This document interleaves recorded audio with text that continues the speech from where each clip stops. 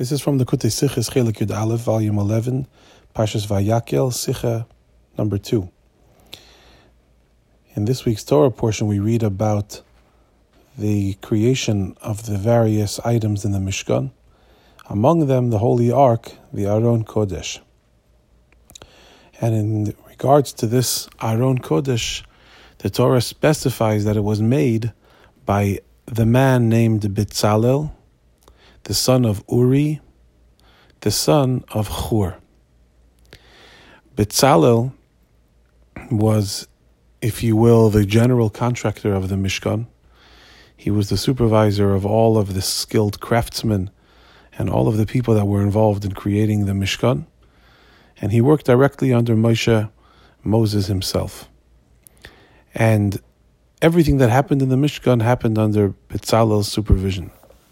And yet, specifically when it comes to the Holy Ark, to the Aron Kodesh, it says that Betzalel made the Ark.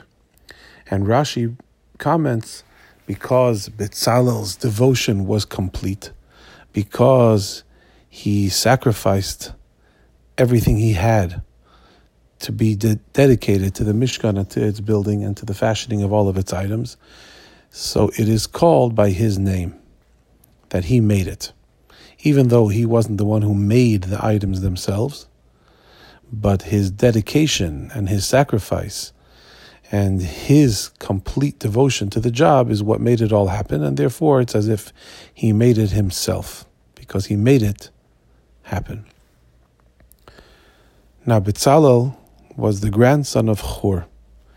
Hur was a special man who stood up with real self-sacrifice during the whole outrage with the golden calf and protested the growing calls to build a golden calf.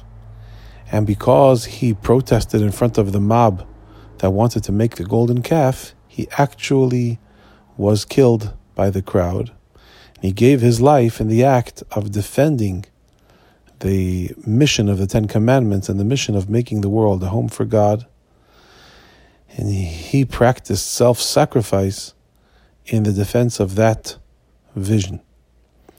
And that self-sacrifice, that complete selflessness, was passed down to his grandson Betzalel, who practiced self-sacrifice in a much more pleasant and peaceful manner in the form of a dedication, utter dedication, in his job of making sure that the Mishkan, which was actually an atonement for the golden calf, got built.